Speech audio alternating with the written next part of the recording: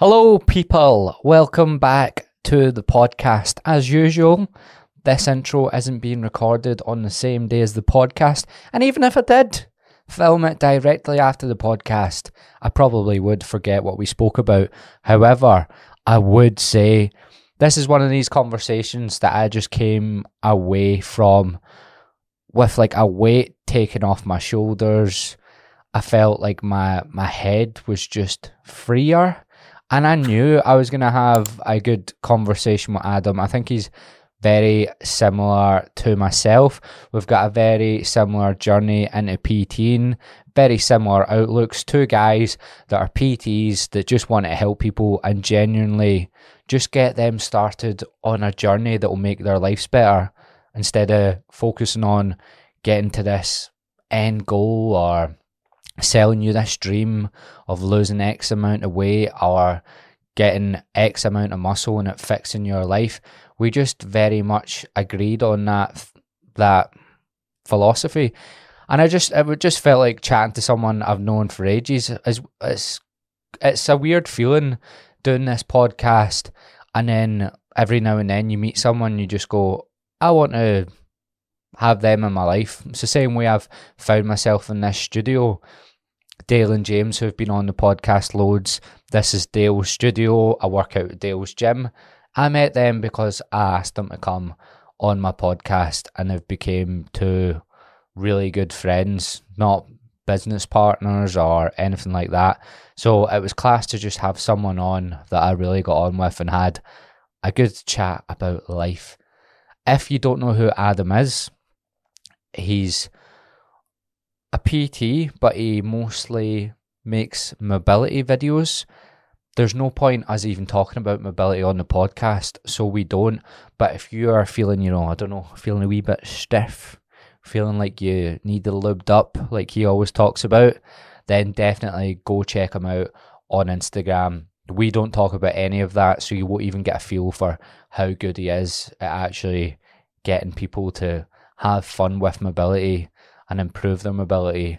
So go check him out. Also, if you're new to the show, if this is the first time you're listening to it, episodes are out every Tuesday at 7 in the morning. Sometimes you might learn something, sometimes you might lose brain cells, but all I try to do is have a fun conversation with someone I want to speak to. Sometimes I don't. Sometimes the odd person I'm like, I don't know if this is that good a chat, but 9 out of 10 times it's a good chat. So 7 in the morning every Tuesday. Enjoy the show. Talk to me about moving to Glasgow, by the way. when I was like, this guy is intensely English, so I was like, I'll just message him on the off chance he might be in Glasgow one day. And you were like, I live in Hindland. And I was like, what? Almost a year. It's funny, someone described me the other day as like violently English. Oh, it's like, yeah. That's pretty much where I was going with that. Yeah. why would some violently English man subject himself to Glaswegian culture? Obnoxiously English. Obnoxious English, yeah. Like, to be honest, mate, I love it. Like, I've lived in like quite a lot of cities, and Glasgow's a good one. But I think like any city, it's really based on like the environment and the people you have around. All the fucking cities are the same, but actually like the city centre isn't what makes the city. But I lived in London before, and that's one city that isn't like anywhere else. That place is fucked. It's torture, mate. I don't understand how people do it.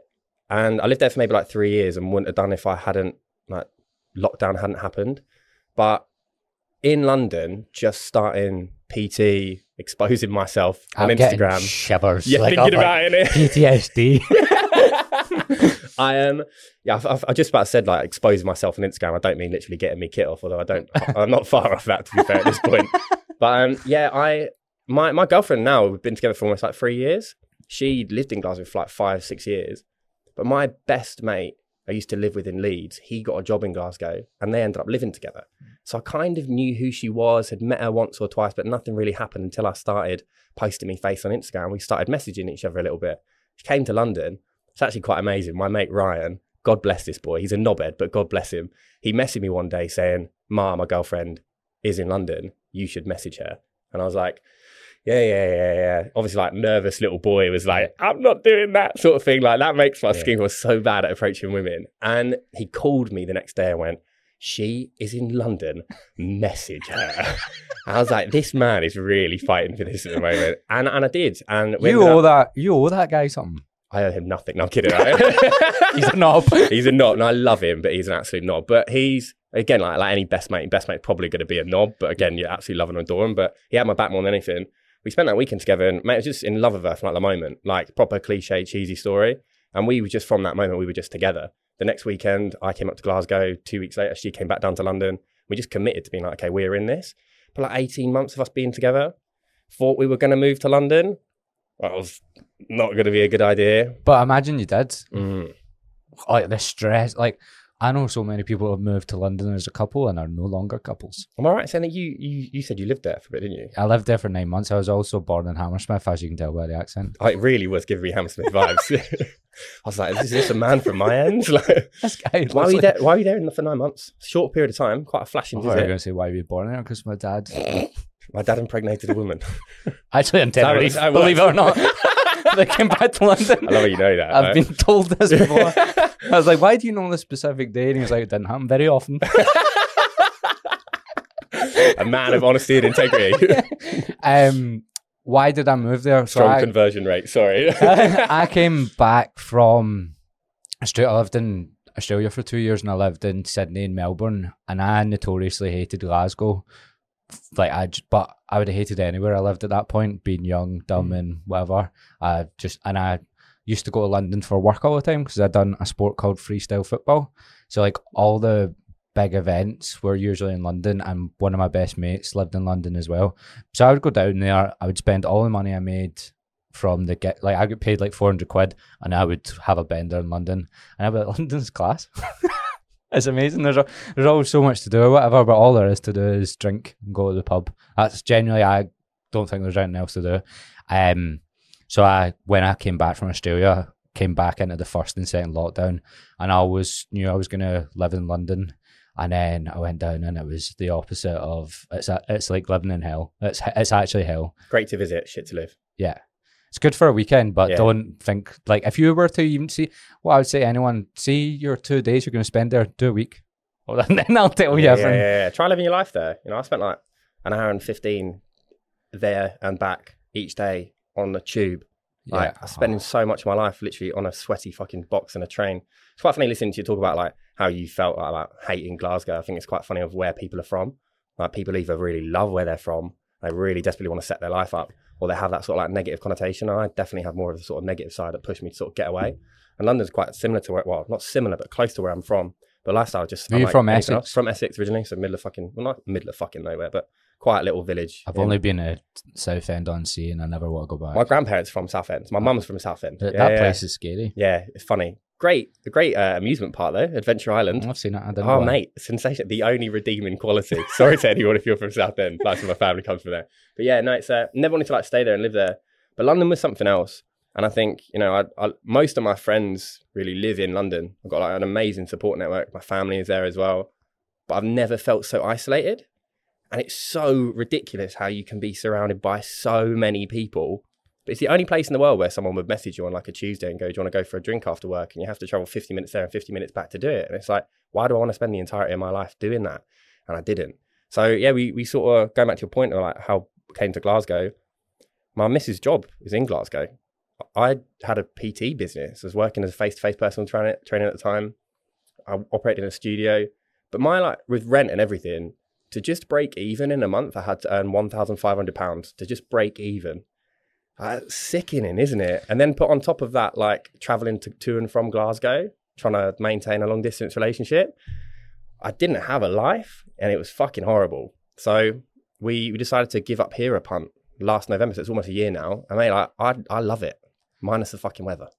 I think you've probably had the exact same, like if you moved to Glasgow straight from Essex and hadn't lived in London, you might feel differently. But see, when I moved to London after 9 months, I moved back and I love Glasgow. I had a whole new appreciation for it, whole new appreciation for the people, whole new appreciation for Loch Lomond being right Gorgeous. There. It's Favorite amazing. place for me, mate. It's amazing.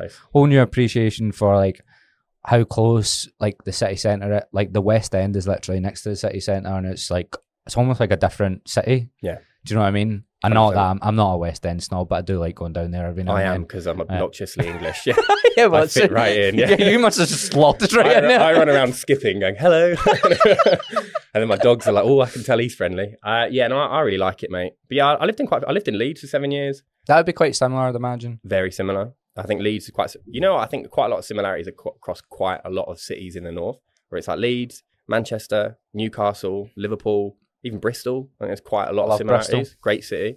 Really enjoy them. And truthfully, I'm not a city boy. So that's one of the things I love about Glasgow. Like you said, Loch Lomond is like a 40-minute drive. From you, it must be like well close, like 25, 30 minutes. You can probably get to Loch Lomond. Love it. And I think you really get that sense of you have the city, 15-minute train ride in if I want to, actually probably a little bit less, but I can fuck off and get into the middle of nowhere in no time at all. I don't think you get that really many other places. So yeah, it's been really kind to me, mate. Don't know how long I'll be here. I don't know if it's home. What about you? You see yourself staying here long term? I think so now. Yeah. I want to like get to the point where I could maybe have like a holiday home somewhere quite nice or whatever. But I spent all my 20s wanting to like just try other places, and I think I got it out of my system, if you know what I mean. And now I feel quite settled. So I was in Australia 3 months ago. So I know. So if my dad heard me say this, he's like, he's said this shit before. Don't listen to him. Talk to him in 6 months. He'll have a whole different. But I do it. Well, that's why I said to my dad. That's why I came home. I had 6 months left in my visa. I never came home when I had time left on my visa. The first time I stayed to the very end. I came home because I wasn't really. Every route to stay in Australia was like get a job and get sponsored. I like my job too much. And I like what I do, and it gives me purpose in life. If I went back to a job, I would lose the plot straight away. Makes you appreciate what your values are, doesn't it, when you put yourself in different environments? So like I said, lived in Leeds for 7 years, did my old job for a long period of time. Yeah, tell me about that. What was that? So it's charity fundraising. Oh, I obviously know what it was because I've spent an hour watching all of your videos about it. Yeah, so obviously I know a lot of people won't, but I think most people in the UK will have interacted with a charity fundraiser. Probably you. Probably me, yeah, if anywhere across the North of England. But you stand on the street, you represent a different charity, and you stop a human being. And your job there and then within a couple of minutes is to build a relationship with that person and inspire them to donate their hard-earned cash to a charity they probably don't know about through like their bank details. And I did that. I worked in the industry for 7 years. So for the first 3 years in and out of doing uni, I worked like part-time, but I was on the street every day. But the last like 4 or 5, I worked as a manager. So my job was to actually like hire people and train people to do that. So I'm sorry to everyone that's been inflicted by that. I do say that kind of jokingly because, honest to God, it was the life-defining experience. I really believe that every single person worked in that industry or like a sales industry for 6 months of their life, they would have a newfound appreciation for like the grit and resilience that it takes to get knocked down constantly and still pull yourself and get back up. But also just like how to build a relationship with a human being and how to communicate, especially as we become like more disconnected, even in the world of like social media where you are connected constantly, but actually don't interact with people. It's like invaluable. Like, and I loved it for a period of time, but it wasn't what I ever wanted to do. And I got like the sunk cost fallacy is really real. Oh my God, it's so real. Whether it's like your relationships, whether it's your job, whatever it is you're doing, the longer you are in it, the more of a part of your identity it becomes. And they become really like meshed together. It becomes really difficult. And I think this is quite a cultural thing for us. And I don't know if you feel the same, but like our jobs in the UK are such a part of our identity. It's one of the first questions you ask someone when you meet them. What do you do for a living? Because I think you can tell quite a lot about that person. It also gives you the ability to build common ground. So it became like a massive part of my identity. It's never what I wanted to do. But I kept succumbing to the dangling of carrots. Like any time, I tried to quit that job 7 times in 7 years. What would happen when you were quitting? So I tell my boss, like, I'm really unhappy. Always when I hit a low point. And I think like anybody, low points perpetuate change because you have a moment where you're like, I'm fucking unhappy. And somebody said it to me and it really stuck with me. It's like, it's only when the idea of staying the same becomes more uncomfortable than changing where you'll actually change. That's interesting. And that really stuck with me. People say, I wish I had like people say to me, I wish I could have done what you done. Like, that's so scary. And I was like, yeah, but I was at a point where what I was doing was more scary than going for it. Like, I was working in a call centre and I'd done loads of shit jobs, and the thought of going back to any kind of work like that was way more terrifying than potentially being a bum and no one listening to me on social media and like getting no clients. That was more scary to me. I was like spending way too long in the shower, and not for the good reasons. Just like trying to think of every way I could get out of work. And it was, I wasn't myself. It was really, really scary. Like, to the point where if I carried on doing that, I probably would have done something stupid, like mental health absolutely plummeted. And see, when you say mental health plummeted, these were stuff that I wanted to ask you about. Like I said, I don't really want to ask you about mobility. Like anyone who doesn't know who you are, that's what you do. Like your whole thing is like, just want people to move. Getting people mobile. But you can go and watch that. But I was more intrigued about when I done the thing that I do with everyone. I go watch their old stuff, and you looked like, I might be wrong, but it's because I know I was in a similar position. Like when I first started PT and it was lockdown, and I also wasn't known as the guy that goes to the gym. You looked me neither. A little bit like lost in life, if you know what I mean. Which everyone was in lockdown, but like also I was starting new jobs. I just was like, I just know his head's in the exact same spot as me, going, what am I doing, and what even like am I saying to people? Yeah, 100%. A skinny little boy taking too many drugs, not knowing what my place was in the world. Like I was absolutely like a lost little puppy. I think like anybody have low points in my life. I wouldn't say I have struggled with necessarily like depression or anything maybe like clinical, but I have really hit some seriously low points. And I think often that's come with like a real lack of like purpose or direction. And that point for me was categorically the worst. Overall, lockdown was a real net positive in my life, I think, because it spurred those changes. But at that point, I was living in Birmingham, lockdown came in. My work were actually paying my rent at the time. I was really lucky, but they stopped paying my rent, obviously, fair enough. And I ended up having to move in. Bastards. How could they? I was finally out of debt. My sister had a spare room in London, and I went and stayed with her.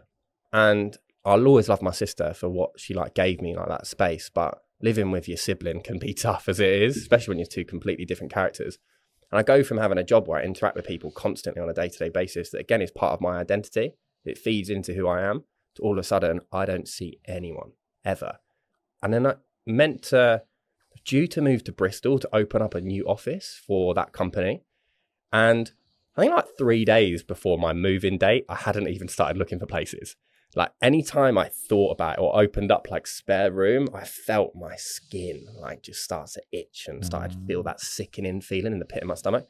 I just avoided it till it got to a point where I just found myself just walking constantly. I couldn't get the idea out of my head of like wanting to do something stupid. Like the idea of not being on the planet anymore was really rife in my head. It was like, I don't think I ever would have really acted on it. I might be really wrong. But the thought kept coming into my head, and that was the scariest thing for me. And I knew something really needs to change here, because this is the most fundamental human instinct is to stay alive. And something in my head is saying, I don't want to be doing this anymore. That's such a contrast of our fundamental instinct as a human being. And I think if you are experiencing feelings of something is wrong, however that manifests, you have to fucking listen to it. Like it is trying to tell you something needs to change. I'm a real believer that for a lot of us, that starts with changing environment.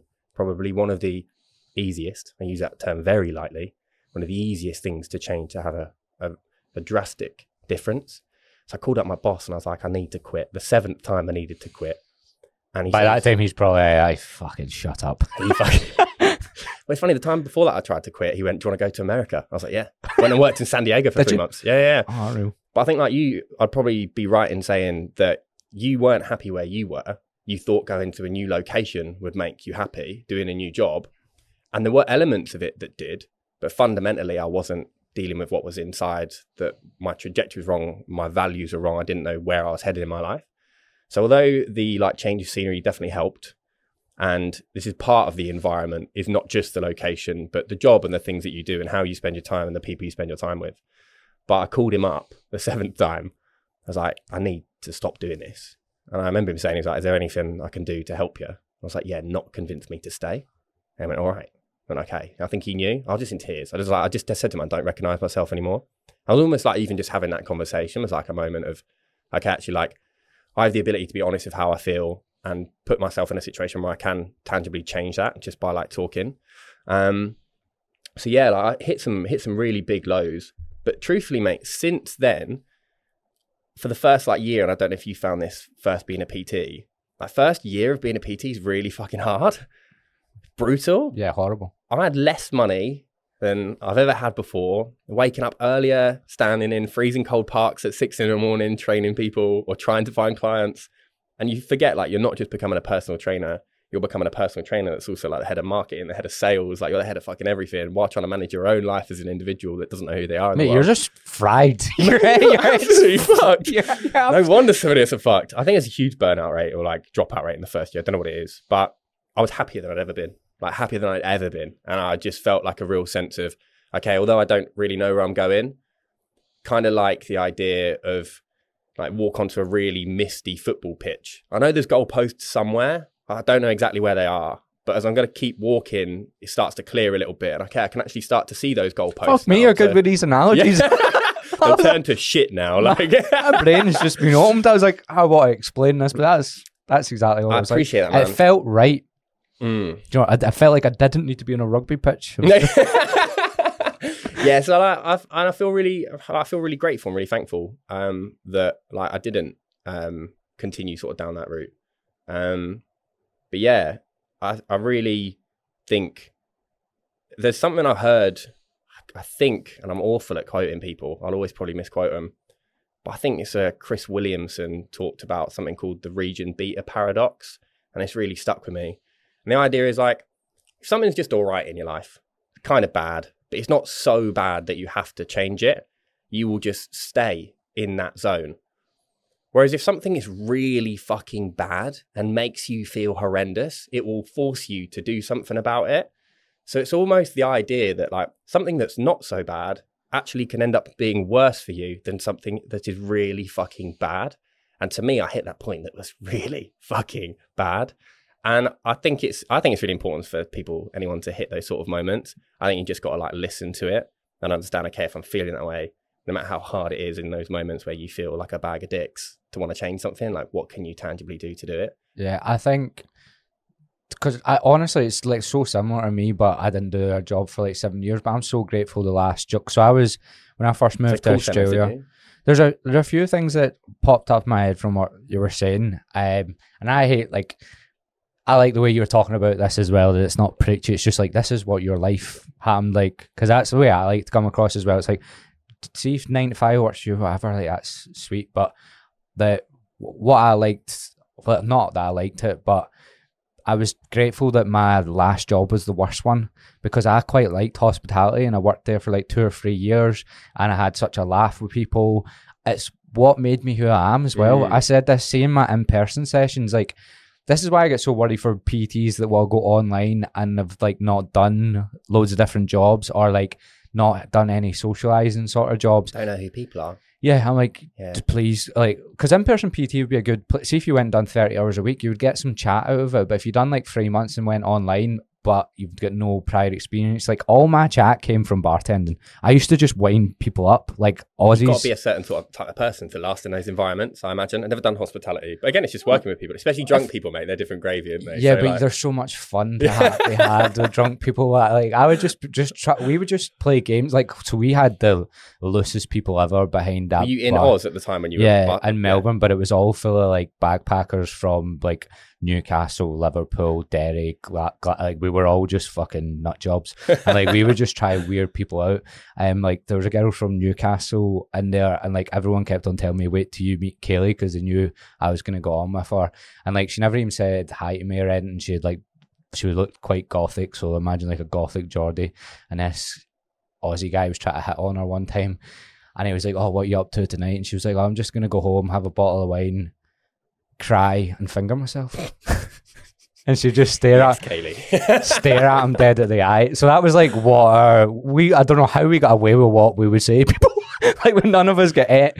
I think people literally knew this bar is full of fucking but it was like the people that came were like dead materialistic. It wasn't like a grungy bar. It was like a beer garden on the beach and people in like fucking like Ralph Lauren and shit. But we were just being absolute freaks to them. I would just people come up and go, I'd be like, what do you want? They'd be like, chips, and I'd go, yummy, good choice. I think it's funny, I don't understand how I lasted so long with charities. I think it kind of gave me a sense of like the boundaries that you can push and the boundaries that you can't, but I love that idea, like that you can have a workplace that you can kind of take the piss with, and like, there are those boundaries, but some of them can almost be pushed and be crossed. It gave me that enjoyment.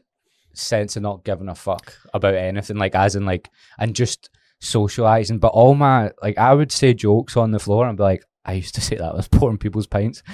Like, it gave me all my chat came from hospitality. I think it's like a, say I had like a younger cousin that was like 18 or whatever and they're really shy and they didn't know what job to do, I would throw them in a bar. Like, I look at some of my cousins that have worked in warehouses and still like have no chat, and I'd be like, please go into like some sort, even sales or like hospitality. I'll do the same thing. It's like it like just gave me so much. I think I was quite unconfident before I'd done that. It's odd, I think, because confidence, it sort of like manifests itself in so many different ways, really. And I think like, I want to encourage people to be confident, but also you need to have a certain level of self-doubt, because if you're like blindly confident, you're probably a bit of an arsehole, probably a bit of an idiot. But also you don't need to have a level of like self-doubt that cripples you and stops you from taking action and doing things. So to put yourself in an environment where you can kind of like learn that it actually isn't that deep, like it doesn't really matter, like things don't have to really be that serious, especially whether it's like bartending or like for me, the idea of like sales, I think, and charity fundraising is a really interesting one, because like you're not selling anything. It's probably the only thing in the world where you take someone's money, they don't directly get anything in return. So that's why I'm really blown away at the people that can be successful at it for years. And ironically, I actually wasn't very good at it. I was better at making other people good at it. I think that's kind of where the idea of like coaching came from for me. It's like a natural progression of someone that liked sports, did a sports degree, did lots of coaching, what sort of combined them without really realizing it. But like there were loads of peaks and troughs for me where the longer I went in it, the less confident I became. Almost like the more anxious and more self-aware I became. And I think you sort of have to go through those peaks and troughs, but unless you put yourself in an environment where you're going to be challenged with the public, like you're fucked. Like you cannot do a job where you interact with the public without learning how to interact with the public. And it's a skill, like you're talking with a human being. And yeah, I don't personally know many other PTs, which I'm not sure about you. Like, I kind of like that in a way. I wish there's more people I knew that shared the similar sort of interest as me, but I don't know many people that do. Because you feel like I don't really see myself as like a fitness guy. And I don't know about you, but like, it's not all that's in my life. I see myself as my clients. Oh, I like that. I see myself with the same struggles, and I see myself as a regular gym goer. I'm just like maybe 2 or 3 years ahead of them. You know, I actually think that's what makes the best coach. And I think it's probably where I probably went wrong at the beginning. And I imagine a lot of PTs do, where you see other people that are putting out a particular type of messaging and you don't really know who you are. And I think you described it earlier, looking back at my old content. And if anyone wants to go look at it, by the way, it's fucking hilarious. It's just me. You talk really well in it though. You didn't seem to have the, and I was probably quite similar because I used to make like vlogs and all that. Yeah. So I had and I also I busked when I was younger as well. Singer? Like no, so the freestyle stuff. Oh, okay. So I used to talk to so many people that were flying on the street. I used to get the bus down to Newcastle because I didn't like doing it in Glasgow. You've got some fucking skills on you, lad. I do not. That's one thing I can't do. I used to go down to Newcastle every weekend because I had one bad experience. I remember some Northumberland Street, Monument, that sort of area. I used to work up there as well. See where McDonald's is? Yeah. So McDonald's used to be across from the shopping centre. Exactly. So that was the best bit for me to bus me. I would get there 8 a.m. and I would literally like try fight people. What years were you doing that? Like, this is what I'm thinking. I was like, I might have talked to him because I used to talk to all of them. There is on such the street. a strong possibility. Did you ever wear a suit? Past. Did you have to wear a suit? No, so we didn't. They're like gas and electric people, or they work with an agency that would work with different. But I had a full-on argument with a guy that done miming. I remember they're crazy. I remember one of the geezers in Newcastle used to dress as Spider-Man and beatbox. There was some of the funniest like street performers I've ever seen in Newcastle. I remember having a full-on like we were nearly gonna like throw fists at 8 a.m. on a Saturday. It was going down over the McDonald's spot. It's my turf. Well, see if you're there first and like busking rules, unwritten rules. It's your spot, and he just started miming. He was like that, and I was like, "What are you doing?" And he started talking. I was like, "Your act's fucked now, innit?" Falling at the first time, you walked right into that one. Yeah. How did you find out like busking? That was character building as well. Yeah, I bet it fucking was. But I didn't. So what I wish that I'd done then is I never spoke. So I had a 3.5 minute show or whatever, but I would do it to music. I knew how to grab people's attention, so I learned about people then as You well. like Megsing people when they're No, walking past. so it's stuff all like that. Yeah. Or about just- keeping the yeah. ball off the Yeah. ground. But I done it for 9 years. I bet you got some talent with that because that's a fucking skill. I can't do it as much now, but if I'd Practice done it makes for perfect, like isn't a it? month, I would get it back. I've done like little stints, like first lockdown, I done a little stint. Muscle memory is a real weird phenomenon, but it is a phenomenon. Well, Like, I know for a fact if I'd done it for a week, I'd be like 80% as good again, which is mad because I haven't done it in like 4 years. But I figured it's still out there, man. It's still there. Yeah. And it's still there somewhere. just my hips are a bit. I can help you with that, You can mate. help me with that. Limp them up after this. I actually, when people say that shit back to me, I think like, I can't believe I say some of the stuff that I do. But anyway, we'll carry on. Like, what did you ask me? Fucking hell. we're talking about like character building, how grab people's attention, but you wished you spoke a little bit more. So when I doing learned loads of ways of grabbing people's attention. Yeah. So I reckon I have a skill that no one else has. I can throw a ball straight really high. Like it's gonna, you know, that like what straight that in and reminds come. me of Wallace and Gromit. I don't know if you ever saw that. Again, showing my Englishness here. Like episode on the moon is one of my favourite things as well. Just like kicks the ball up in the air, but it just never comes back down. But anyway, like that is a weird talent. It was like that, on a but pin. just throwing it. So there's no sport where you need to throw a ball and as high We'll and as make straight one, as Gavs. This as is our high and as niche. straight as possible because I couldn't go too far, otherwise I was going to have to run for it and I'd hit someone. Yeah. So straight up in there, and the reason I done that is especially on Buchanan Street. If anyone knows Buchanan Street, sort of looks down. If you stand at the top, so you can see all the way down it. Northumberland, you can see quite far as well. So if you're down the bottom and you're lobbing the ball, someone at the top is going to be able to see People that could quite see well, it, aren't yeah. they? So I would do it like 5 times, and like people would just stop for that alone and be like, "What is this guy doing?" And then I would start my show and I'd start spinning the ball on my finger and then spin it on my head, and people would stop straight away. So I learned loads of ways of like stopping people. Yeah. And I would know that. See if like. This is going to sound a bit fucking Philip Schofield, but if there was 10 boys that were like between the ages of 10 or 14, I knew if they seen my football and I started my show, they would stop instantly. So then I would just have a crowd of boys, little boys. But if they stopped, Are we still talking about freestyle football? Okay. yeah, we are. And they, I know about drawing boys apparently, so maybe not boys, men. Fuck's sake.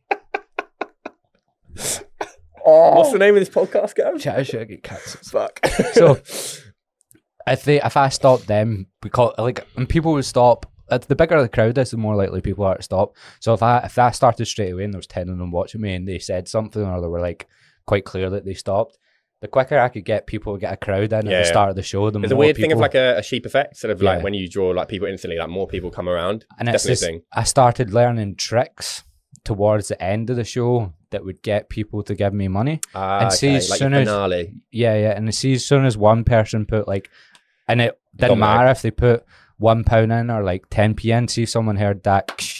That's not what it sounded like. Whoa. Sounded sus again. I was thinking that. I was thinking like money banks of those pennies hitting. Anyway, if I learned a few tricks where people would put money in, a lot more people would put money in. So I started learning it. But if I went back now, I would speak at the start or I would speak at the end. And at the end, yeah. So I never learned any sort of social skills. I just learned how to stop people and get their attention without saying Still anything. amazing skill. And the fact that you can actually look back retrospectively and see, okay, the things that I now know, how you compare those like skills together, Yeah. be completely different. I think that's how you I think that's how you. There's a lot of people that have been PTing way longer than you that don't really understand how to get their message across or what their message is. Thanks, mate. But I think that's from how much like your skills before. It was life training. Yeah. It was odd. I think before becoming a personal trainer, I remember maybe speaking to maybe my mum and my dad, maybe even my ex-girlfriend at the time, saying like, I think I might want to give PT a go. And this was like really early in the days of me actually starting to dabble into the gym. I wasn't a gym person. It's actually something that I found really fucking intimidating. And even though I was doing like a sports science degree, I weighed 30 kilos less than I do now. So I've gained like 50% of mass at that point, and I'm still a pretty slender guy, so you can appreciate how fucking skin and bone I was. So that was like really alienating for me. It's like a gym is not a place I want to go. But even in the early days of starting to go, I sort of had this idea of this could be something that I could really enjoy. And it was again the classic of starting to see other people on social media as you start to get brought into that on Instagram. As the classics like the James Smith, the Darren Cartels, the Ben Carpenters. I was like, I don't see any reason why I couldn't do this.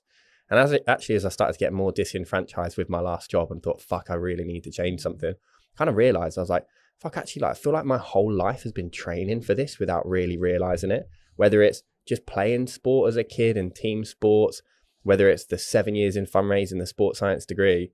And I think for a long time, I thought I had to know everything to be a really good coach, and how quickly that changed for me. I think you said it really nicely that actually I'm just trying to coach myself, but maybe 2 or 3 years ago, like, all I need to do is know that if I can just stay ahead of the people that I'm supporting and teach them what I've learned and how I've learned it through my mistakes, then actually that's all I need to do. And the message that I'll try to get across and the message you'll try to get across, it won't be for everyone, because there will be people that don't resonate.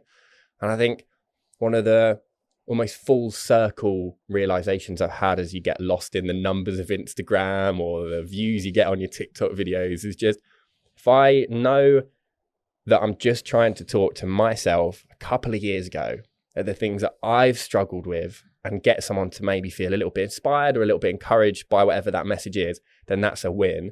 And if you can do that, then the numbers will probably come. But if you haven't had any interaction with human beings over your entire fucking life, you're going to end up being a cardboard copy of everybody else that's doing the same shit. How often has that happened? Oh my God. And I have no doubt there are people that have got so much like capability, and obviously capability and ability versus your skills now are two very different things. I think what people don't realize when it comes down to, let's say, like the idea of maybe like an Instagram video, your hook is not just what you say, but it's how you say it. It's your body language. It's what's going on the screen. It's all of these things together that are really important. But there's an underlying human that you're trying to talk to. So you can have the best information in the world, but if you can't have a way of articulating it that's actually going to like resonate with somebody, you're fucked. Get them also buy into what you're trying to say. And if one thing I've been learning again is like trying to explain to them like how you understand what they're going, because my message right now is mostly about people trying to lose weight, and that maybe that is your goal, but in order for you to lose weight and keep it off, that like if you only focus on losing weight, you won't do it. So getting them to focus on the other things. But why have you put on weight in the first place? What's going on in your life? I need to show them that message. I need to talk about how I've done that for a long, long time. I just tried to lose weight. I talked about my story where I lost 2 stone for Ian Appa because I thought it was going to make me shag all the birds, and it didn't. But all I done was lose weight. And so showing them those, and also they're probably going to have to go through that once themselves to understand, because they're like, nah, he's full of shit. He's just trying to say that so he can sell me something. I'm not. I'm telling you because you'll do it and it'll do absolutely nothing for you. I seen you posting in the same thing about abs. Like, I'll do nothing for you. But then if I can grab them once they've done it once so they don't do it again. And I actually think about where they are. And I'm like, try to get my own story and just trying to show them the light. But it's really hard. You need to do it over and over again, and you need to know how oftentimes we'll have a conversation with a client face to face, and then I'll just reword that in an Instagram post, a real human conversation that I've had, and I've got better at it from saying it to the human. Until I do that, I can't articulate it on a camera, can I? It's funny, actually. I think it's the thing I miss most about my life at the moment. So I don't have many of these long conversations. Love my clients, and the conversation I have with my clients are amazing. But I've spent so long really interacting with people like face to face. And since being an online personal trainer, I don't really do that anymore. And I feel quite sad about that. Like, I miss that. It's such a life injecting part of who I am. And I love being a muppet on camera. Actually, enjoy it so much when I'm doing it for the right reasons. But actually spending more time just working with humans. And if it wasn't for moving to Glasgow, I'd still be a face-to-face PT because I loved it. It was just one of the best things in the world. And I think for anyone that's maybe stepping into the space, like, don't feel the need to rush. Right? You don't need to rush to move online. You can do all that stuff along the side, but actually, like you said, spending a bit of time just working with humans in whatever facet that is, whether it's in sales, whether it's in hospitality, or whether it's being a face-to-face personal trainer. There's a huge joy in actually like interacting with people that are drawn to you because of you. And I do think you naturally, there's weird sort of like psychological phenomenon that you draw people that are quite like-minded to you just through your actions in some way. Don't know how it happens, but I do think you naturally attract them. And I think the more time you put yourself in situations where you're going to be exposed to people, like, you're in that job for that reason. And if you're in that job purely because you just want to grow social media or you want to make loads of money, like, you'll probably fucking hate it. Because I think the idea of your satisfaction being based on a metric that once you achieve it, the satisfaction around it definitely dissipates. You also lose your identity going that way. Like, I fell in the trap of the algorithm and stuff, and I've seen my followers go up. Aye, that fucking word, mate. Algorithms and hooks and London. Yeah, like I said, PTSD. Yeah, I'm sweating. I'm getting hot. They're my free. And what I talked Mine's about... calorie deficit. No, I'm kidding. Like. Oh, that's up there, bro. That's definitely up there. But when I came back to Glasgow, I came back into this as well. So Dale, this is Dale's basically office. You've not met Dale, so no. I know this is some random person you don't know. He's got a mullet, basically. My man Dale. And this is his office. I work out there. He sometimes has clients. I do about 10 in-person sessions a month. I just I give my online clients like tune-up sessions. So I wouldn't want to go back to doing 8 hours a day or whatever. Neither would I. But just little injections. Yeah, like that's what I miss. And I now feel like, because I've done online most of it for like 2 years, and just like working from the house, and I'd lose the plot doing that as well. I live in a 1-bed flat with my missus who sometimes works from home and my cat, and I love both of them. But like, you get cabin fever. Like, there's only so much time you can spend staring at those 4 walls. And my thing was like, see the way you were making videos in that living room, do you never go in that living room and go, how can I do something in here? Like, as in, like, how can I I've used all of these objects. I've used, like, my dad's back garden. I don't know if you've seen anything. I have, I love your dad's back garden. I've used everything in there. I've used van doors. Everything apart from your dad. Yeah. That's the one thing I'm waiting to see the camera. He doesn't like it. I've tried. I think the idea of getting my dad involved in a video would be fucking funny. I reckon he probably would do it, to be fair. He'd embarrass the shit out of me. I've posted one video of him. It was one of my mates text me. Wasn't he one of the first people that you worked with them? Yeah, right, saying that? I've seen that. I was talking to him last night about this. I got him to his like 4 or 5 stone during lockdown. It's an unreal achievement. I came back from Australia and he gained to listen a lot to your of weight. son is hard. I think to actually listen to the people closest to you. Yeah, to listen to the people that are closest to you, I think is actually harder than listening to somebody you don't actually know as much, because you have almost like the entire picture of who they are. But anyway, carry on. Sorry. He would have never done that if he didn't see how hard I was working at PT. And he seen me. I came back from Australia and I went for it. Like, I done 70-hour weeks. I was posting on social media. He seen me getting a little, like, people were getting a wee tiny bit interested, and I think he just went, this is the first time I've ever seen him care about something so much, and that's why he done it. But that's why I know he's a legend. Like, he didn't even care about the 5 stone, the fact he's so much further away from having another heart attack. He cared about me, because he'd had a heart attack. Now he's still standing. And he actually? Yeah, he had a heart attack when I was 14. Full heart attack, angina. I was actually on the session when he had it. He was drinking in Newcastle for 3 days. So the day he had a heart attack, he also had 10 pints. But it was like, glad he's all right, mate.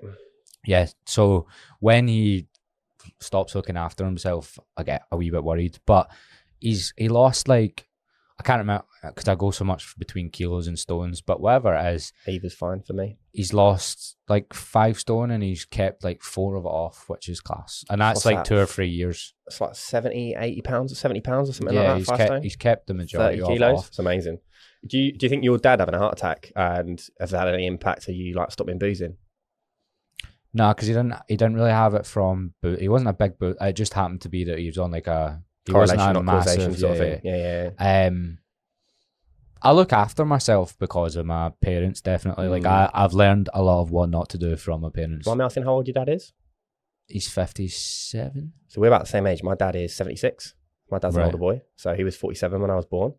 And yeah, like, so I read a book, or listened to a book called 4,000 Weeks by a guy called Oliver Burkeman. Like, the idea is that if you live to an average of 80 years old, you'll exist on the planet for 4,000 weeks. And it's actually mad when you say that. It both sounds like a lot, but also not a lot at all.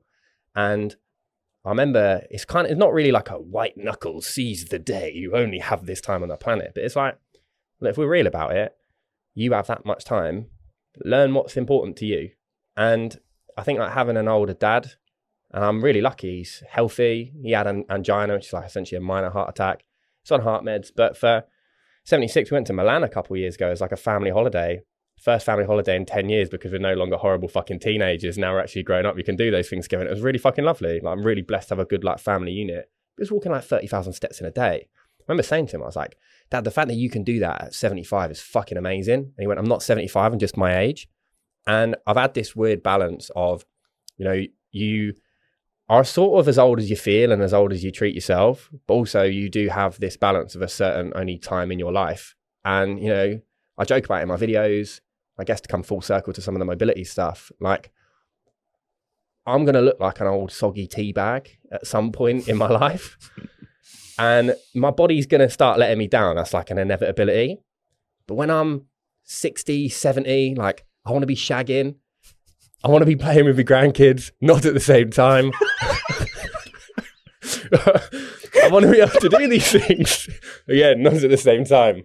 Very important.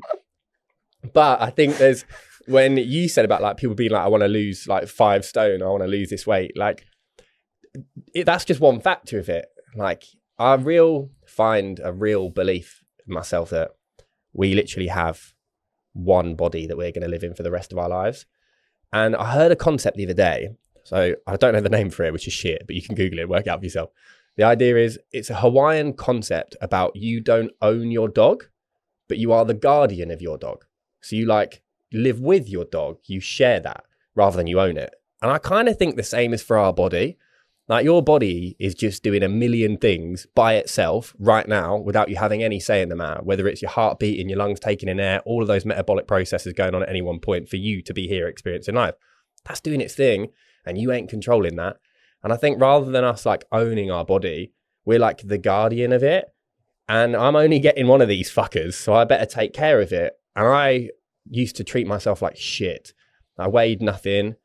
I smoked way too much for way too long. Green? Yeah, that was my big problem. Probably every day for about 8 years. Yeah, long time. Probably the thing I struggle with the most. Let's talk about after that. After you go for this concept. Yeah. What's the third thing? You've left me on a third finger.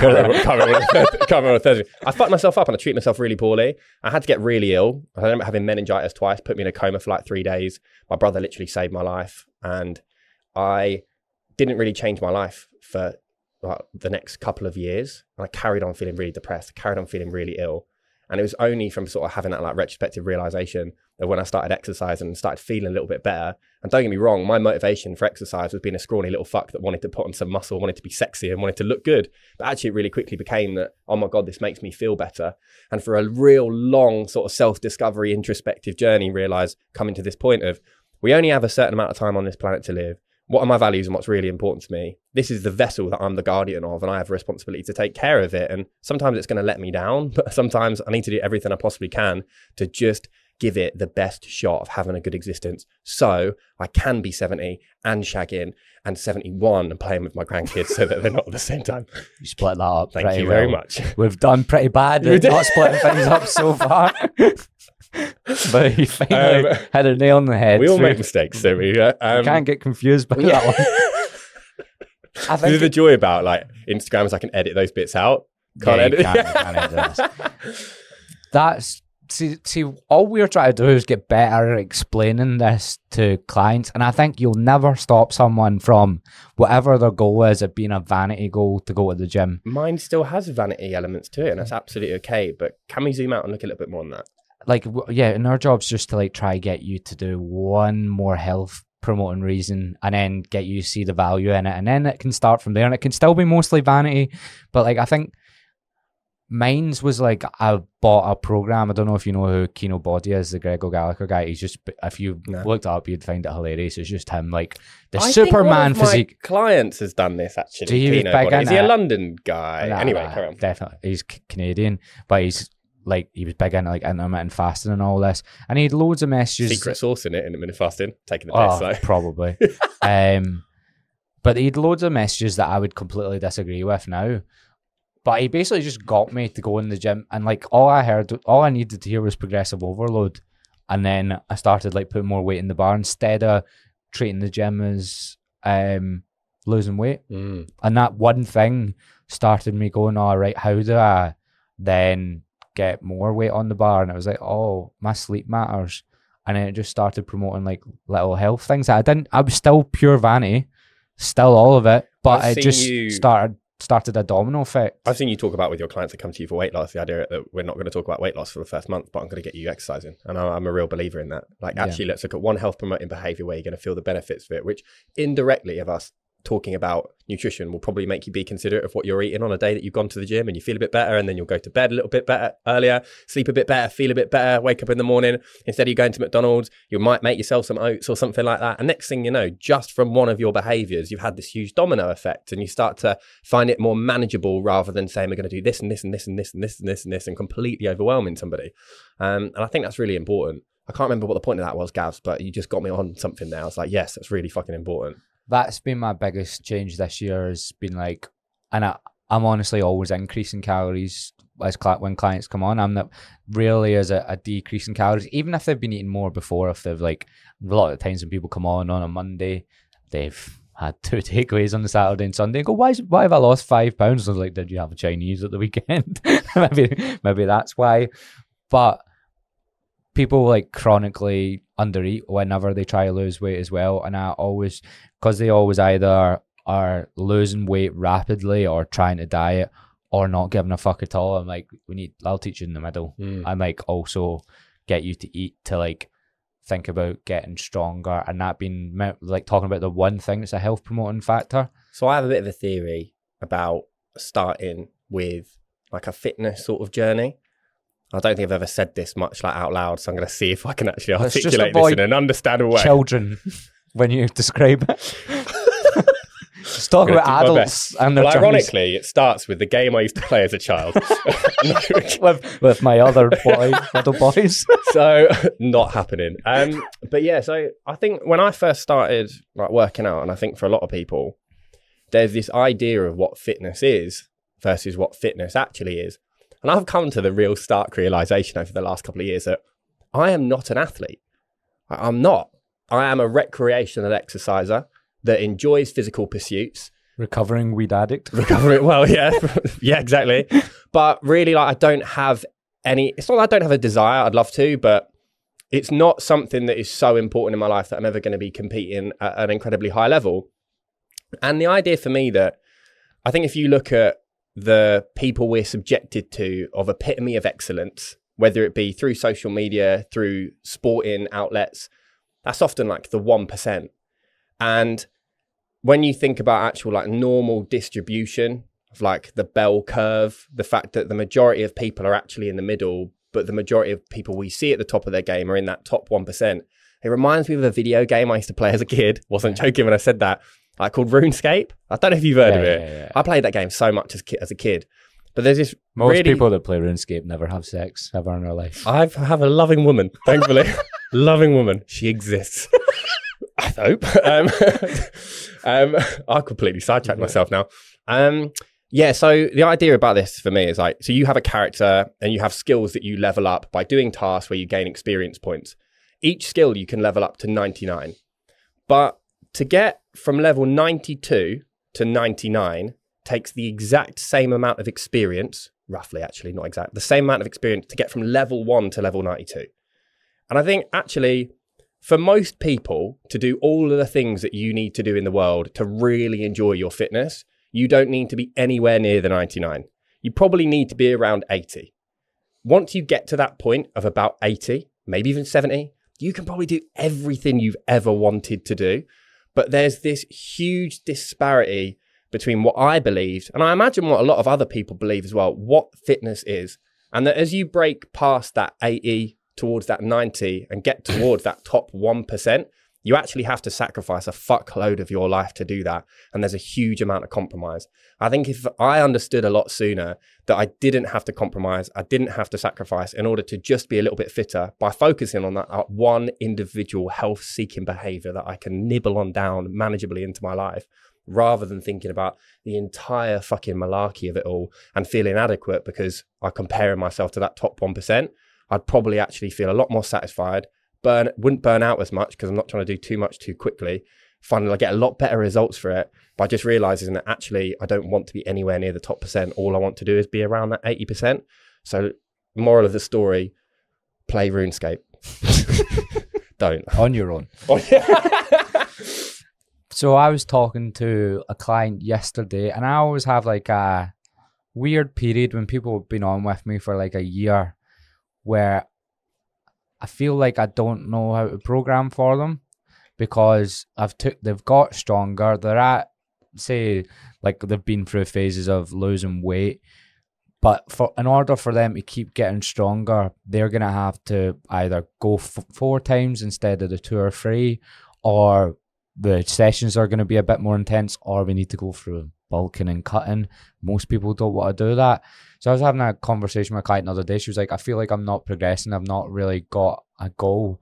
And I was like, right, I don't want to make you like, you don't like this enough to go to the gym more and like commit to this as like someone who's going to do push-pull legs or like something more like committed.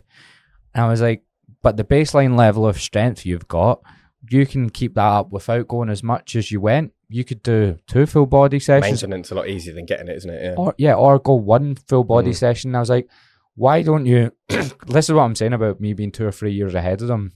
I was like, why don't you try? And I don't care if you go with a different coach.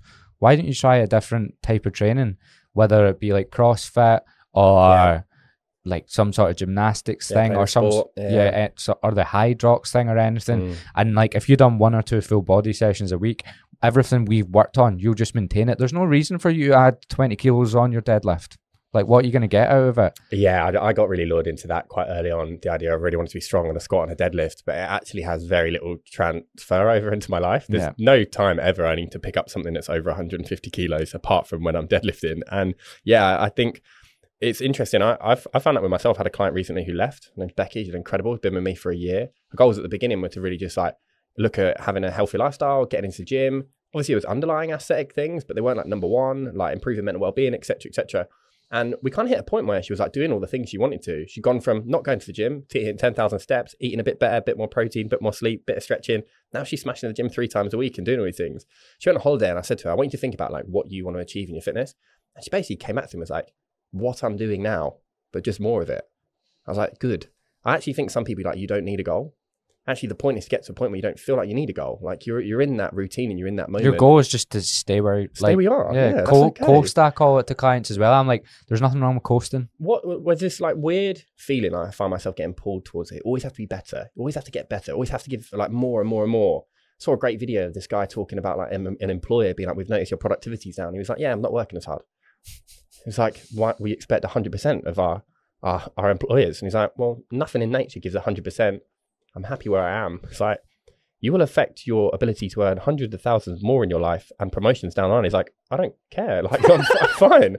Like, we don't always have to be better at something. Actually, it would be nicer if we, and for me especially, I'm at a point now with the gym where I've tried to do 5 days a week, tried to do 4 days a week. And actually my sweet spot is between 2 and 3 days a week. Anytime I try to do more, I just sack it off. Can't be asked. And I don't stick to it. And then I feel shitter about it. And I'm at the point now where I'm getting a bit stronger. Sometimes it goes down, sometimes it goes up, sometimes it goes down. But I just enjoy training. And I think actually can't that just be the goal? To just enjoy what you're doing and get to a point where you are kind of coasting at what you're doing? Do you think the industry makes you feel like that? I think life makes you feel like that. I don't think it's an industry specific thing so much as it is a life specific thing. If like that, like a human nature, or a culture. I think both. I absolutely think both. I think from a human nature perspective, if you look at evolution as a whole and how much the human race and life have just absolutely changed and just exponential growth. I heard a really crazy statistic a long time ago. The distance from the Wright brothers' flight to the moon landing was something like 69 years. It's already been like 75 plus the moon landing. And you think about the technological advances that happen within that 69-year window, and you think about what's happened post that. It's a nature thing. Like nature's driving us to that. But it is also okay to not be pulled along with that and to actually say that this is the bubble I want. Like, and I think understanding what your values are in your life. You know, I recently signed up with like a business coach, Mr. Dan Meek, biceps and banter. Oi, oi, lads. Yeah, really like nice guy. And really early days, one of the first things he got me to do was like basically write out what I want of my life. And it made me realize like, you know, the things that are more important to me than excessive business growth is just having time to spend with my family, like my girlfriend, my cat, the things I want to grow in my life. If you think back to when you wanted to do that as well, you probably are already in the spot that you wanted to be in for the reasons you wanted to be there. Yeah, absolutely. And don't get me wrong, there are things I want to change.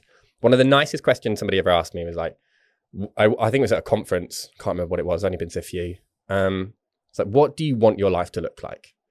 And it's not like margaritas on the beach, because that'd be fun for like a few days. And I bet you found that when you were in Australia, didn't it? Like, it's fun for a short period of time, but there's only so many times that you can live that same Groundhog Day life. 2 years. Pints. A great fucking 2 years as well. But there's a point at which it comes where you're like, okay, that's not actually the life I want to live every single day. But write it down in detail from the moment you wake up, the things that you want to do, and you want to relive that day 80%. I wrote it out, and it's like waking up and having a coffee and sitting on my deck in and going for a walk with my dog and coming home, having breakfast with me missus, my family, whatever it might be. And I realized, I was like, fuck, actually, I've got 90% of this. I was like, actually, the things that are a little bit different is, having a garden. I don't have a garden. I live in a 1-bed flat. But actually, if you look, and you can't make change in your life unless you take stock of your life already, and to actually look at where you are at that moment right now. I guess it comes back to that initial point of like mental health and feeling I felt like it was wrong, and taking stock of my life, it was really wrong. And I've worked harder than I have over the last few years to get to this point. But quite similarly to, I think, fat loss, I've heard you talk about this, and I think you sparked something in me by talking about we need to stop talking about sustainability in fat loss, because actually fat loss by nature is not sustainable, but you're getting to a point of sustainability through unsustainable means. And I definitely feel like the last few years have been synonymous with that, of building the business and making the content and coaching the people and getting on a bus at 5 a.m. and standing in parks in pissing rain. You have to do those things to get to a point where you can slow down. You can slow down, whether it's in the gym because you've built to that point, whether it's in your fat loss because you've built to that point, whether it's in your business or it's in your relationship or it's in any other aspect of your life. Actually, if you take stock of your life and you know what you want and you build towards it, it doesn't necessarily have to go beyond that. Actually getting to that point where you can stop and slow down and go, I'm actually quite happy. Like, I enjoy this. Isn't that really what it's about? Yeah, depends where you're at. Saying that. Like, yeah, it depends where you're at, and because like if someone is a new PT and they tell me, I'm working too much, I'm like, good luck. Do you know what I mean? Like, good luck if you you've got a while before you can slow down, and you never like. You don't slow down. Like, we probably do work more. I don't know what your working schedule is like, but it's only in the last like few months I've really just slowed down. Like last couple of months, yeah. Slowed down. But I get more done in the time, and I don't mean that I'm productive. I don't want, because I actually get anxiety when people start talking about productivity hacks. I just mean like my videos are more effective because I've done it for 3 years. Yeah, you're more skilled. Yeah. So the skills are there. I still absolutely watch too many football highlights. Anytime Dale comes out of this room, he's like looking at me, like, yeah. It's funny though, when you've got things to do. Harry Kane scored a hat-trick the weekend, you know? Well, when you've got things to do, like almost the most important is probably when you become most important than the thing, most interested in the things that aren't important. I remember my mate was talking about being at uni and having like a deadline for like one of his essays, and being like, all of a sudden I'm fascinated by like the best goals Ribéry scored in like the 2010 season for Bayern Munich, and I've gone like a 2-hour rabbit hole. And I think there's definitely like a disparity of, you need to have that time. Like you have to. Your brain is fucking intelligent, man. Because I've been trying to like save a bit more money. I was just looking at my finances going like, some of these are just, there's no need. So 1 month, I think I spent about $1,000 less than usual, right? I looked on my eBay watch list. I've never done this before. I had 500 old football shirts on the watch list. I didn't have anything on my eBay watch list before. I never had, and I never cared about old football shirts. It's just because I was trying not to spend money. I was actually torturing myself. Because you've got something that's really important. Yeah, absolutely. Like, it's odd, isn't it? I feel like a lot of the times the way our brain is set up is almost like make life harder for ourselves. I guess that's part of like cliche, but part of like growth and developing the person that you are is overcoming those challenges. And without any challenge, there's no growth, is there? And I think all of the things that have led you to being like a personal trainer, or me come from a personal trainer, have come from like an area of personal development, of personal like inquisitiveness as to something that's not necessarily wrong, but definitely, I don't want to be too, again, like white knuckle about it, like, but adversity is what creates that. And even a small example of you like wanting to save money, the idea that that's a challenge, somehow I think our brain does try to make some things more difficult for ourselves. I think as much as you can potentially possibly do to make that a little bit easier for yourself, just take that pressure off, is really fucking important. Yeah. Though this is a weird segue because it's not to do with what you just said, but I've been thinking about it since your like 4 rants ago that you had. I feel like we take too much advice off quote unquote successful people. So I reckon these days I take a lot more. See, if I meet someone and they're happy and chilled out, I like try pick their brains now way more. So like even coaches, see the coaches that have been doing it for like 10 years and are like quite chilled out. I'll take their advice well before I take someone who's making a shit ton of money, or well before I take someone's advice who's getting loads of followers. They're the people that I'm more interested in, because I said this when I was on a podcast, I think, that the biggest lesson, one of the biggest lessons that I learned last year is I listened to like loads of those high performance podcasts, and no, everyone was miserable. And everyone was saying how much it wasn't work. And although I've never worked to a goal as big as theirs, I've had many goals and I've felt the same. Like when I've really strived for something and convinced myself that's like my main mission in life and then got it, it's not felt good. I know, like, listening to Johnny Wilkinson, have you listened to that one? I haven't, but I know quite a bit about him. Oh my God. Obviously I'm English, you know, and a rugby fan. Yeah. So. Mate, he's basically went so woo-woo, he's went turbo woo-woo, and it feels like he's lost the plot a little bit. But he compares winning the Rugby World Cup, but he didn't say it in like a stoic way. He was like, it's like washing the dishes, but he just went off in this rabbit hole. It didn't, like, you're nodding your head, but it didn't like feel like, oh, he's like, that's a nice, it felt like he was actually like tortured by the whole winning the Rugby World Cup thing. I really believe when you pin all your happiness on a particular point, reaching a certain level, like you're going to fuck yourself up, because the moment you achieve that, you realize that it wasn't what you were searching for the whole time, and you're going to end up looking for the next thing anyway, and it becomes like an incessant chase. And I think goals are really good, but can you not enjoy just getting there as well? How do you change that in somebody that's a perpetual overachiever? I work with people, like I have one of my favorite people in the world. She's amazing, named Molly. She's one of my first ever clients. She is a perpetual overachiever, and how hard she's working to undo the work of herself, of what she's thought life was about. And it's like, I definitely found it. I worked in this old job where your value was dictated by the success of you as an individual or your team and your region that you manage. And each day you get a number on a paper which says you did good. You raised X amount for charity. And I set myself these goals of getting a promotion, reaching a certain pay level. And there was another one I can't even remember at that point within that year. And I worked so fucking hard. It's like 11 to 12 hour days every day, just constant mind consumed by this. So then at the end of the year, having achieved all of those things, look back and thought like, actually, fuck, like what am I doing?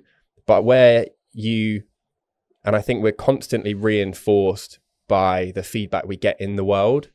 And if you're getting feedback from something, for instance, Johnny Wilkinson, part of your identity, you're getting all of this success. You're the higher performer. Every time you perform a bit better, every time you do well in a game, you get this dopamine feedback, which doubles down into that I'm this perpetual overachiever and I need to do this in order to seek pleasure and to seek happiness. That you're wiring your brain to feel like that's what you need to do. And I definitely think, again, back on the earlier points of, is it a culture thing? Is it a nature thing? I think it's an all sort of thing. Like, we all live with our generational traumas of things that we pick up from our parents, from our peers, whatever it might be, or our individual circumstance. Like, I don't know you, Gavs. Like, you're made up of 28 years of life, circumstance, and experience that I don't know and don't understand. And the same for me with other people. But I think if you can just, and not even from a stoic point of view, but like, goals are great. I think they're amazing. I love having them. I've had them. They've been incredible drivers, but they don't need to be the pinpoint of your happiness. And if they are, you're probably going to fuck yourself up. You get better at setting them. Even just setting the right ones. Yeah. And I think as well, like, it's okay to not have any. It's okay to not have any. Nothing wrong with you. There's nothing wrong with you if you don't want to be going for that next promotion. There's nothing wrong with you if you don't want to be performing at your absolute fucking best all the time. If you are happy where you are right now, I think you've got a better quality of life than someone that's at the pinnacle of their game but's fucking miserable because they're always chasing that next thing. I guess that comes down to like value and perception. Yeah. It's more, I think what I was trying to get at, I know, like, I'm literally just like splurging out my brain because I like loads of these points are things we've deeply thought about. This is like a new one. Like, I really want someone, like a book or something to come out that's really popular, that's just about like an average life, but an average like happy life. That's what I've been thinking about. I want there to be something out there that isn't a book by Stephen Bartlett or like this high achiever, just someone that like didn't spend too much money, made all right money, went to the gym a little bit, worked on like their trauma or whatever, ended up in a decent relationship, had a few kids, had a semi-detached house, drove a fucking Ford Fiesta, but were happy. Do you know what I mean? Like a book like that, and them talking about the mistakes and what led them to maybe, I'm making up this person, I drive a Ford Fiesta, maybe it's me. This is your moment, Gav. Yeah, this is it. Maybe I'll start writing a book. Yeah, maybe you should. I'll get to work. Fuck off, Adam. Yeah, like a TV show about like normal people, isn't it? But yeah, it's odd, isn't it? We're like fascinated by the most obscure people in the world. Like I think like Michael Jackson, as an example, is like one of the most obscure people I think that I can ever think has existed. Obviously, one of the most talented in terms of singing, but people were like fascinated by him. And I think there's a real level of attracted to obscurity and the extremes, whether it's, as an example, like Jeremy Kyle and Jerry Springer or the Stephen Bartletts. There's something about that is so alluring. And I think it comes from that point of abstract normality when you actually think about normal distribution of how much averageness there is in the world. Like, the average is great. It's not exciting. Yeah. But can it be? Like, mate, there's a way that book is fucking unbelievable, I'm you know? Yeah. I can't fucking wait to hear the it. average life, mate. I really believe that as well. And I think that's quite a bit, but like, it's really important for my messaging. It's like, I want people to understand that you don't have to do the splits. You don't have to squat 150 kilos. You don't have to spend hours of your life dedicating to these practices, but you can move a little bit more and do a little bit more and gain the benefit from it. And it doesn't have to be fucking boring. And it's all right to not want to achieve groundbreaking brilliance. If you want to do that, do you think we were just trying to make ourselves feel better because we're average? Absolutely. I can't do it, so I'll just tell you how good my life is. It's easier to bring everyone else down and build yourself up, isn't it? Yeah. No, absolutely. And you know what? Like, there's definitely an element of truth to that, guys. I think that's absolutely a truth about it.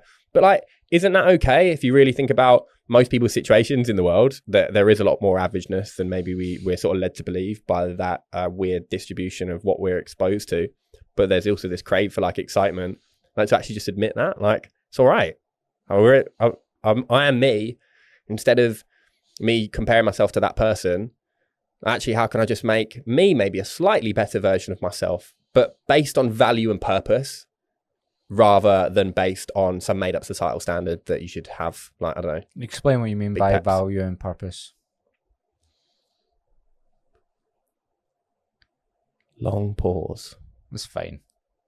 If people are going to listen to us for an hour, they can listen to 10 seconds of you pondering this deep question. Tickling my nipples and stroking my non-existent beard. Something that makes you want to wake up in the morning.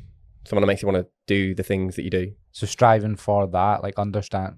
Because that's why personal training is working for us. Because that's what it's gave us. There's no way that my job's not perfect. Some of my clients sometimes have said stuff that have made me want to tear my hair out, which has happened to every PT and their struggles. This job's not easy. I take on a lot of mental, like there's a lot of mental stuff that I take on from clients. Like if they're going through an emotional time, I definitely take on 10% of that. And then if I've got a lot of clients, I take on a lot of 10%. But I wake up with a reason, like I understand why I'm doing it. Like every time I've went down rabbit holes with the algorithm, I forgot about I'm doing it to help people, not just get loads of people to see my face. Hard to recognise that in the moment though, isn't it? That, like, but I do recognise it because I'll start losing myself and I'll start losing my identity, and I'll actually want to stop making videos. And as soon as I want to stop making videos, I'll go, okay, right, I've been making the wrong videos. That's usually what it is. Or making too many, but it's usually I've went down making the wrong ones. Have you ever, like, because you've obviously popped on social media, have you had any struggles with the ups and downs of that, or have you dealt with that quite well? I'd had quite a few periods, especially in the first like year or so, of not really knowing what my message was. And feeling like I was spouting other people's words. How did you get into mobility? Because at the start, you were talking about the exact same stuff as I was talking about at the start, just like, get outside, go walk, Yeah. Which is good, it's fine. But like you then deep dived into like mobility. I think there's a few sides. I initially started with that sort of messaging because mental health was kind of the real reason of getting into fitness. And I never struggled with my weight. If anything, I struggled with my weight being the opposite side and being like too skinny and that having implications on my health. So the idea of when I spoke about nutrition stuff, I felt like a real fraud. And when I spoke about like mental health stuff, I didn't necessarily know exactly how I wanted to articulate that. So it's more It's just also about quite a scary. You don't want too many people taking your advice on mental health. big topic and so individual for so many people. And I think, like you said, it's all right to talk about our experiences, and that's what I want to do. Talk about my experiences, not tell anybody else how to live their life. But when I actually got deeper into fitness, I guess there was two sides. Like the sort of the swimmer's body analogy side. For me, I think about, so I played a lot of volleyball growing up. That's probably the sport I played the most do of. that, by the way. So I was playing that every week in Australia, and I was walking around Sean's the other day, and there's a social volleyball thing if you ever want to do it. And That's my sport. Like, I played for years. No one would come with me, that. and I can't respect you right now, but I'm going to tap your foot because yes, I'd love to. 2 times a week I was playing it in Australia. I loved it. So like that's probably one of my most amazing like sport, like proudest like accolades. So I trained with England for like 3 years. But what's funny about that is like how many people in the world do you meet that play volleyball? So it's like I was one of the only 20 people that were playing it back then. But like I wasn't one of the smallest people in the team, but I was nowhere near the tallest. And I went to school with a lad called Sonny who was 6'8" at 15. And really early on understood that you can't teach someone to be tall, but you can teach someone to be good. So people have a genetic advantage of someone being tall or someone small being a jockey.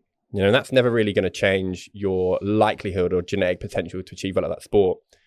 I've always been quite flexible. So that flexibility is like a perceptive for people of like the mobility side kind of led me into it. But what I really struggled with was injury. And I struggle with something called hypermobility. Like roughly 1 in 4 people deal with some kind of hypermobility, and it's essentially just like an excessive range of motion across your joints.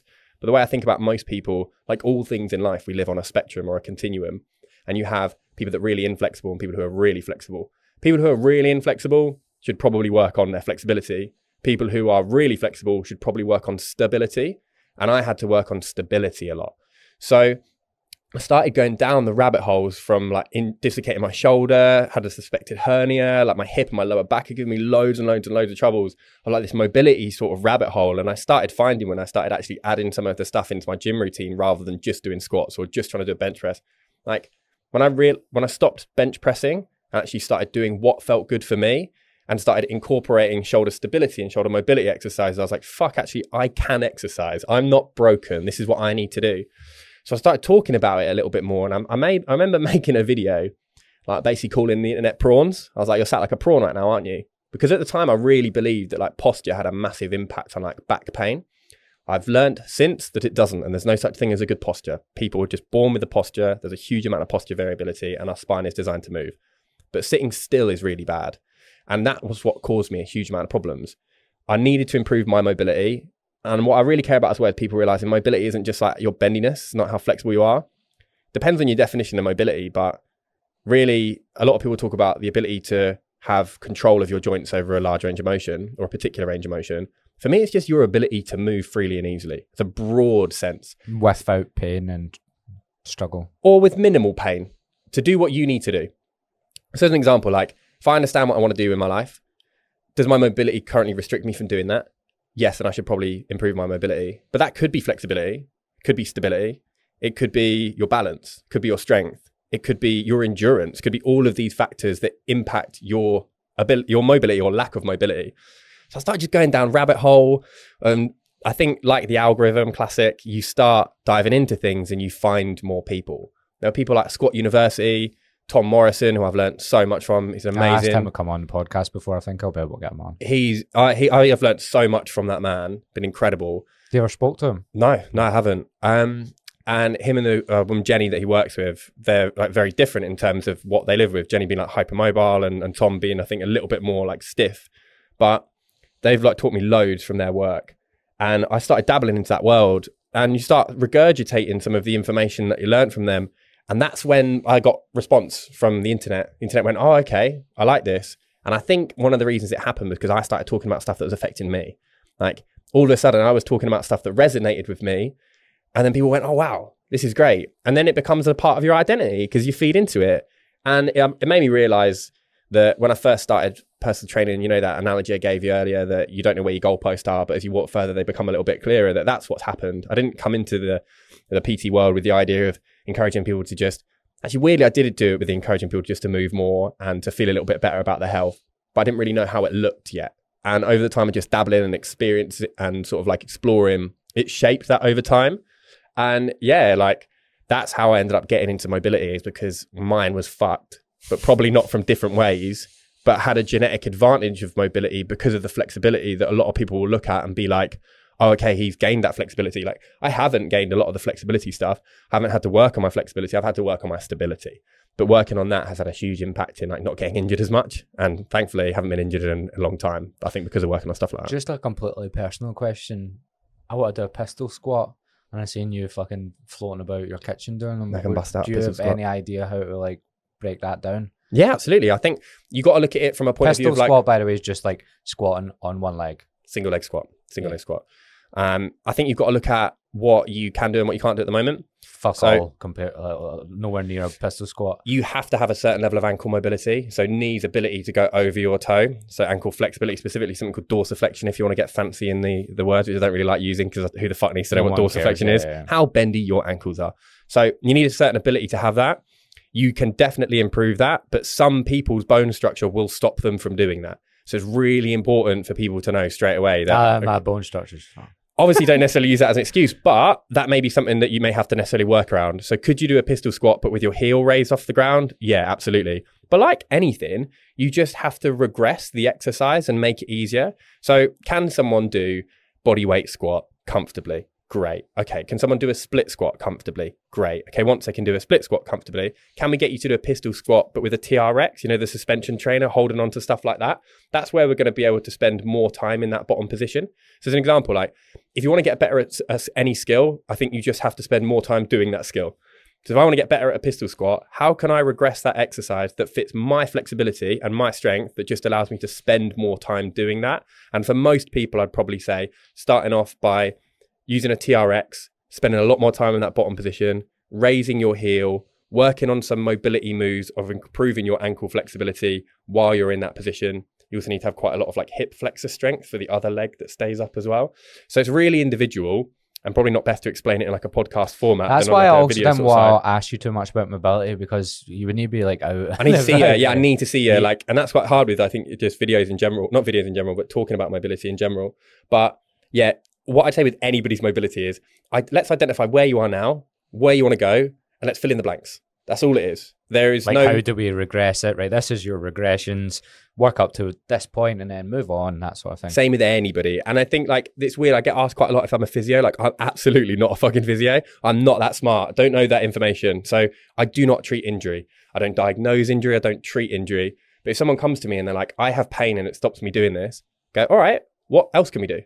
Like, how can we regress what you want to do, make it easier, build strength there, and then make it a little bit harder? And I think often there's a crossover, because when you approach it like that, I think that's what a lot of physios do anyway. But the difference is rather than giving you a diagnosis, which I think sometimes is really helpful, but I also think sometimes can be really unhelpful. Like I have a torn labrum in my shoulder. So you have like a lip of cartilage that sits over the socket, over the ball in the socket. And mine's got a tear in it. So my shoulder just pops out if it goes into one way. And I think knowing that for so long made me feel fragile. So that I shouldn't do this because I have this injury and I have this diagnosis. And I sort of led to believe from that idea of that I'm fragile, that I shouldn't do this stuff. And I was like, okay, every time I bench press, I get pain. But the reason I got pain was I was just lifting too much. The moment I actually just like put my ego down, was like, okay, it's okay if I use 3 kilogram weights to do this movement. But next week I want to use 4. And next week I want to use 5.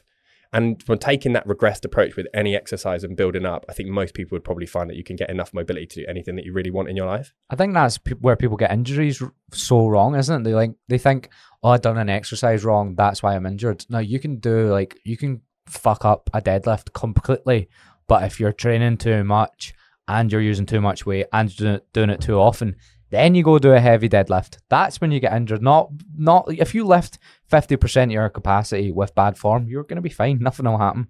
But I think that's where people will get mixed up, isn't it? And they get scared of lifting for these reasons. I get really tentative talking about this subject because it's so big. Like, it's a fucking rabbit hole, and you could go down, and there are people that dedicate their entire lives to understanding pain and the mechanisms of injury. And I think it's safe to say I don't know the entirety, but my belief is when you exceed your body's capability of dealing with something, you are more likely to get injured. But there's so many moving pieces, and I don't think technique is as important as people think it might be.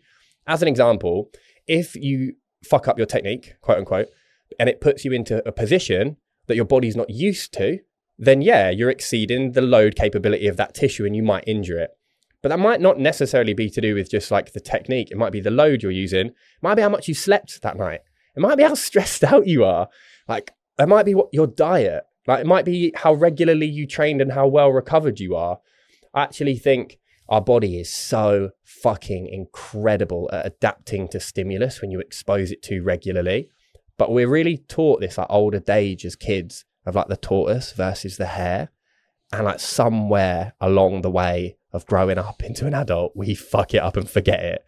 And go, I'm going to deadlift 150 kilos today. Tomorrow. And I went, but yesterday I was doing 120. Yeah. And funnily enough, I fucking injured myself. But that 120 came up like bar. 150 will be fine. And so I actually think there's an argument, amazing physio called Adam Meakins talked about it quite a lot. It's an argument that actually training with bad technique can be a really positive thing, because actually you're preparing your body to fall out of alignment.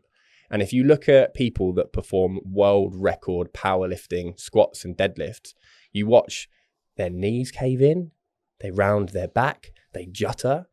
They don't injure themselves. But if I go to the gym and I pick up a bar with a rounded deadlift, I'm going to fucking break my spine and it's going to explode out my back like that scene from Alien. It's like, probably not. But the difference is those geezers have been training their entire fucking life for their body to build capacity to deal with those loads. So if they do go out of line, it's fine. So I really want to think as well, I think you're really good at trying to encourage like breaking down the barriers of entry of getting people into the gym and exercising. I don't want people to be scared of moving wrong. Go in there and move wrong, because your body can move in so many incredible ways. You look at contortionists and what they can do because A, they've got a genetic capacity for it, but B, they've trained and exposed their body to it gradually. Don't be scared of fucking shit up, but just fuck it up with really lightweight or your body weight and do it slowly and explore that. And I think you're probably less likely to injure yourself than if you just worried solely about technique. Like, we might be the same height, but if we've got different limb lengths, our mechanics of how we pick up a barbell for a deadlift is going to be completely different. And I spent so long trying to live my life with this like turgid, erect spine that's just like, it's meant to move. And it's like, let it be. Do what feels good for you, you know. But the only way you'll know what feels good for you is if you explore it, start in the first place, but just start slow. Be the sexy tortoise, because the tortoise always fucking wins. You don't need to run out of the blocks because you'll probably hurt yourself. I'm going to leave it on that note, that big rant with the tortoise, sexy tortoise and the hair. Thank you very much for coming on. Gaz, mate, pleasure. Thanks so much for having me, man. I'm going to intro you, so you don't need to like shout out any of your stuff, but for anyone watching, go check out, because we can't speak about your mobility stuff. There's no point, because how are we going to explain via words that people are listening to probably in their car? Yeah, come have a look at me stuff. Go watch his shit. Yeah. And we'll see you on the volleyball courts of Shawlands. I love that, mate. Bring it on. Gaz, thank you so much. I appreciate everyone listening. Love you.